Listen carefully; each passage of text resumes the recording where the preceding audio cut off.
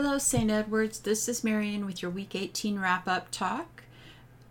As usual, your interconnections, experiential exercise, and wrap-up talk are going to be available in your company area on the Mighty Network, as well as the transcript from Dr. Peter's notes. You're also going to find an exercise on connecting with concerned parts to build trust, and a couple of articles, one by Dr. Schwartz and another, video by Lucas Forstmeyer.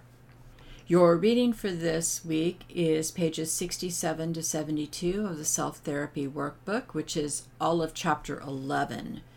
We are going to focus on getting permission from protectors to begin working with an exile, focusing on the first part of the chapter for week 19. This is a really important part.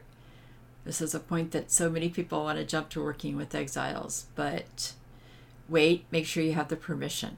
During this week, please work on doing 2 12-minute part sessions instead of your daily check-ins. That means 2 during the week, not 2 12 minutes each day. Adding about 14 minutes to your weekly routine with this. You can go longer than 12 minutes if you're up for it. Check in with your companion daily by private message, text, or email. Check in with your companion by the phone or video. Make sure you're doing that. And as far as current events in the Mighty Network, I will be hosting an Ask Me Anything February 15th at 4 p.m. Eastern Time. You can sign up to join us for our retreat in Bloomington, Indiana, which will be held from August 8th through 11th. We would also ask prayers during this time. We are in the process of onboarding the St. Francis Xavier cohort.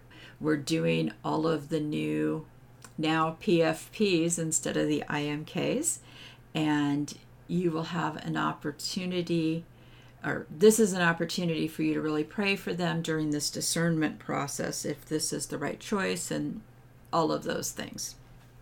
And just a side note, I'll put this on the board. I will be gone February 2nd through 11th, so if you need help, you can reach out to Dr. Peter or Bridget or Patty, and they'll help you out.